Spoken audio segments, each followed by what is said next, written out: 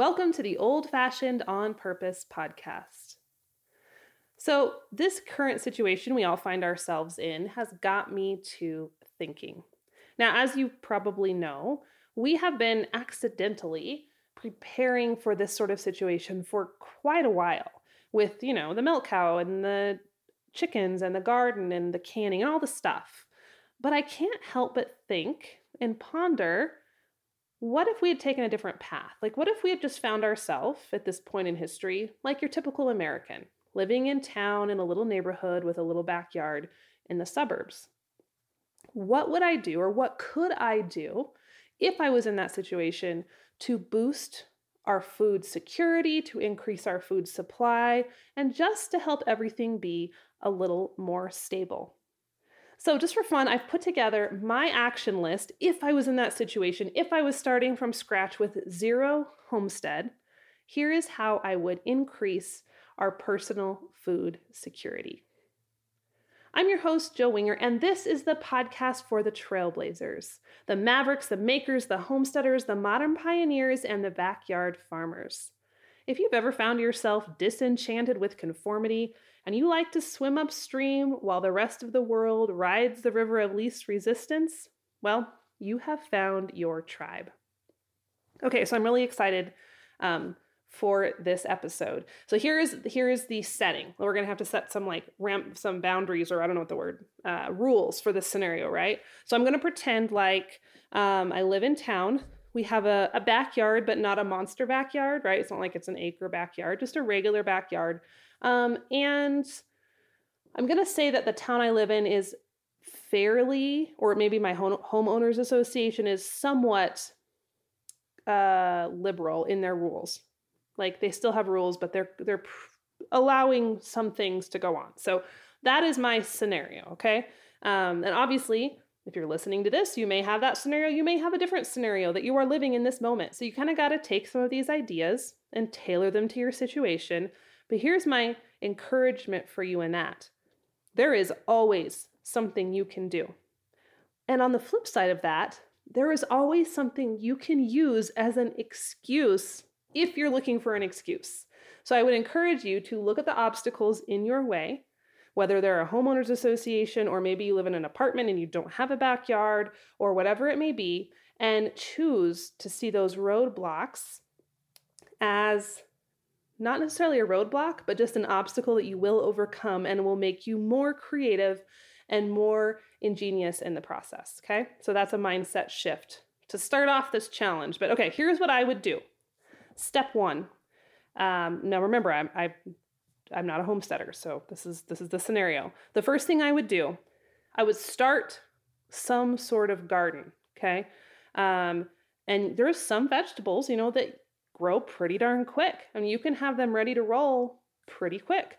So I would start with greens, and I would dig up a spot in the backyard, maybe a big spot. If I have the potential, maybe a little spot, and I would plant spinach, kale, mustard greens, chard, arugula, all the stuff, right? Those come up quickly. Oh, lettuce, obviously, duh.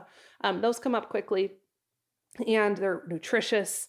And in the meantime, while those are coming up, I would sprout some seeds in my kitchen in mason jars. And then I could have those vitamins in the sprouts. They're so good for you. They taste good on all the sandwiches and the wraps and the eggs and all the things.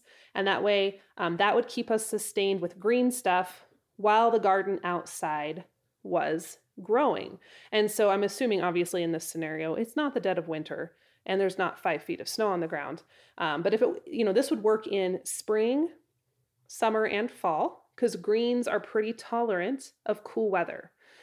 So that would be what I would do. And then as those greens are coming up outside, if it's still too cold for me to plant other vegetables, I would start the seeds in my window, or if I could set up some sort of grow light, get a light from the hardware store with a shelf and set that up, I would start growing some vegetable starts in my house. Tomatoes, obviously, because that's everybody's favorite. You can do cabbage, cauliflower, broccoli. There's a lot you can do in a windowsill if you have good southern light. And you could also do things like herbs that you could use in your cooking, right away or throughout the garden season. Okay, so that would be the first thing because it takes a little more time to get that rolling, but there's a lot of food security to be had with a garden or just sticking some vegetables in your landscaping, right? If you're in a place like, let's say you have a big front yard and your homeowners association won't let you dig it all up and put an actual garden in the front yard, well, they don't know the difference between a vegetable and a flower or some sort of ornamental plant. So stick some vegetables in your beautiful landscaping and grow some food alongside the ornamental stuff, right? There's lots of ways around it.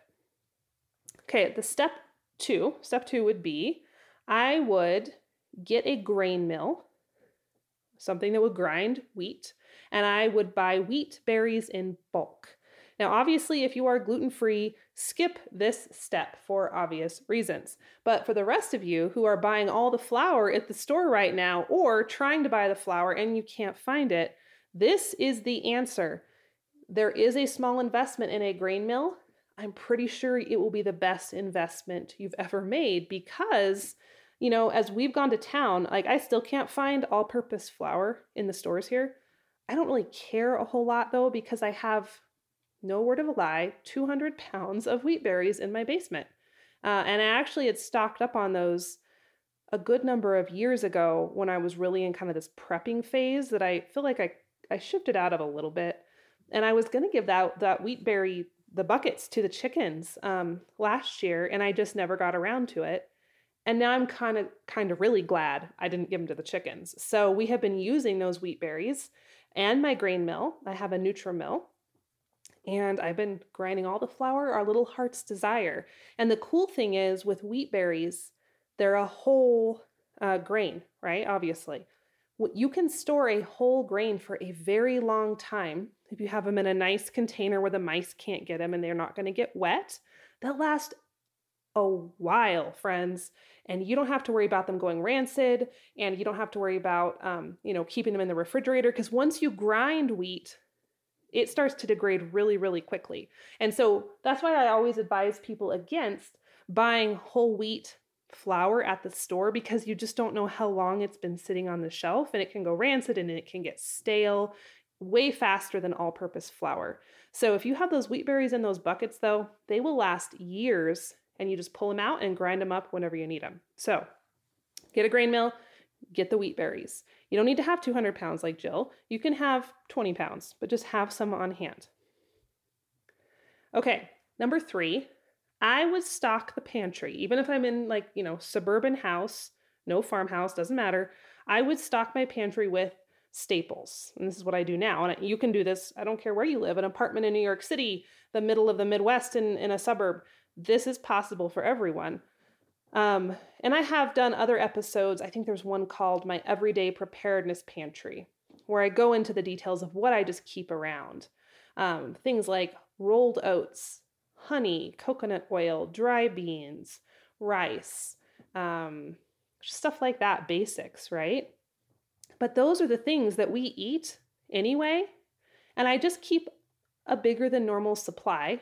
And no, I'm not hoarding because I keep it all the time. So it's not like I went and rushed out and bought extra amounts when this whole thing started.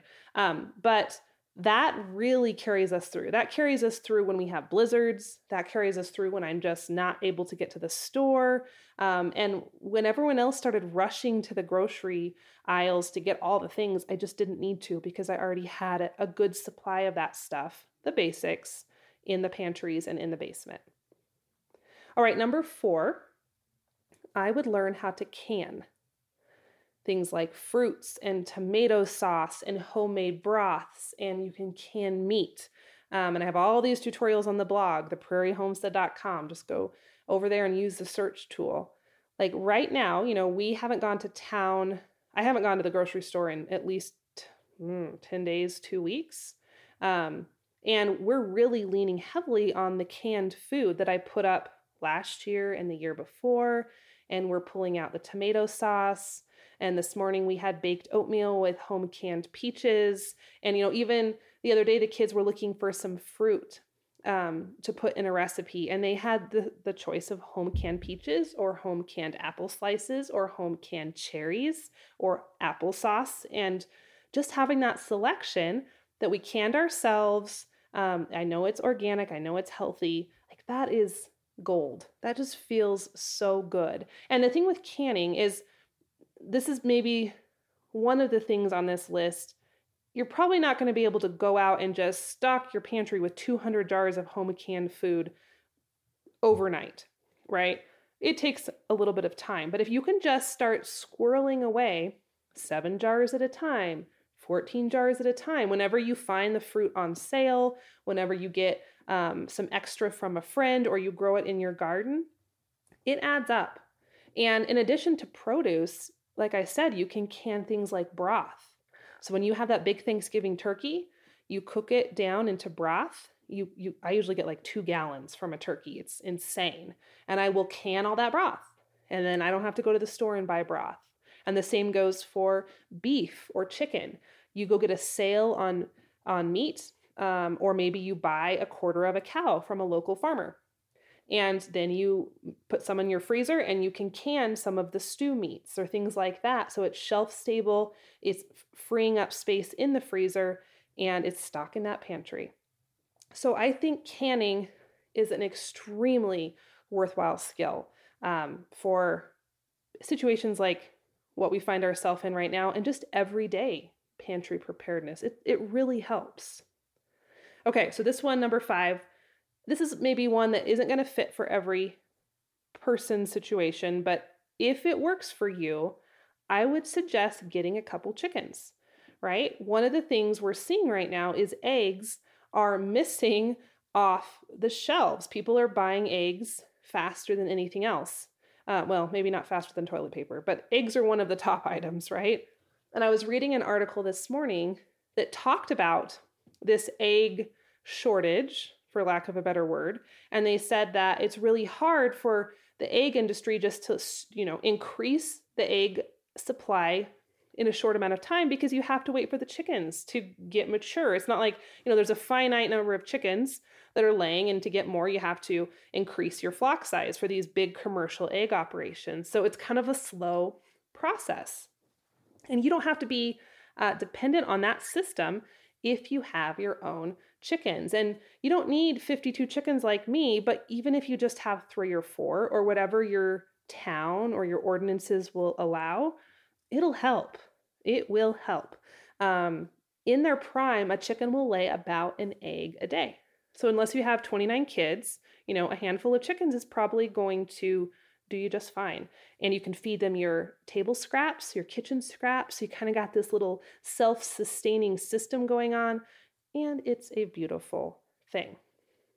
Okay, and lastly, number 6, if you're living in the suburbs, obviously you probably aren't going to have a dairy goat or a milk cow. If you can pull that off, though, more power to you. I am rooting for you. But if it's not possible, I would suggest that right now, and this is something you can do today, get to know your local farmers and your local ranchers and your local producers. I've said this for years, and I've believed this for years, but more than ever, I am seeing the value of a localized food system. It's important. And you can bet that from here on out, I'm going to be preaching this so much more passionately, even than I did before. Because as I see our food system, our industrialized food system, have some holes in it and not work super great and leave some people hanging, you know who's coming through for people? It's the local farmers. It's the local ranchers. They're the ones stepping up to make sure their communities have food. So what I would suggest, when this is all said and done and the grocery stores are full of all the things, once again, I'm going to encourage you to stay loyal to your local producers because they were here for you when the grocery stores weren't able to keep up. And when you can support that local food economy, things like really cool things happen. And you're supporting families in your community, and it's creating more vibrant food scene. And let me just tell you, we've always homesteaded and produced food for ourselves, right? Just our own food supply. And I've mentioned it a few times, but over the last 2 or 3 years, we have started to get into commercial beef, which means we bought some cows, and we've been growing them up, and we just sent our first batch to be processed a couple months ago. So we have beef now available. We got a commercial freezer, the whole 9 yards. And oh my goodness, I underestimated how amazing it is to be able to sell beef to folks and hand beef to them who are desperate because they can't get it at any store in town. And like, I don't know, I just didn't expect it to be this fulfilling. I figured it would be a little fulfilling, but this is unreal, and I am obsessed. And that's part of the reason we bought a whole bunch more chickens, because we want to be able to start selling eggs. And I've always kind of steered away from that because I thought, oh, it's a lot of work and there's not a huge profit margin there, and we have so many other things going on. But you guys, I am so passionate about being able to share food with the community. And even right now, there's a local grocery store in our little town, and they can't get eggs. And so I'm working out a deal with them to take our egg excess from our little homestead flock and drive it up to them so they can have eggs in their store. And I just want to make sure that when this is all over, I'm going to continue to seek out and find our local producers. And honestly, we don't have a ton of them just because Wyoming is a tough place to grow food. We don't have big orchards. We don't have big vegetable farms for the most part. But you know what? I'm going to do whatever I can to encourage that and keep it going from here on out. And I hope you do too. So if you are feeling excited and inspired to do this homestead thing, and maybe we don't even call it homesteading, maybe we just call it increasing your self-sufficiency or boosting your food security. But you kind of want to do some of the things on the list that I mentioned, but you're not quite sure how to start. Well, the good news is that is my specialty, and I happen to have an entire library of resources I put together for homesteaders or suburban backyard folks who are trying to master their pantry, and you can get complimentary access to the whole thing over at theprairiehomestead.com/grow. And that is it for today. Don't forget to hit subscribe so all the new episodes will show up automatically in your podcast player. And if you found this episode helpful, I would love it if you could just pop over and leave a quick rating or review. Thanks so much for listening. I always enjoy hanging out here on the podcast, and I'll catch up with you next time.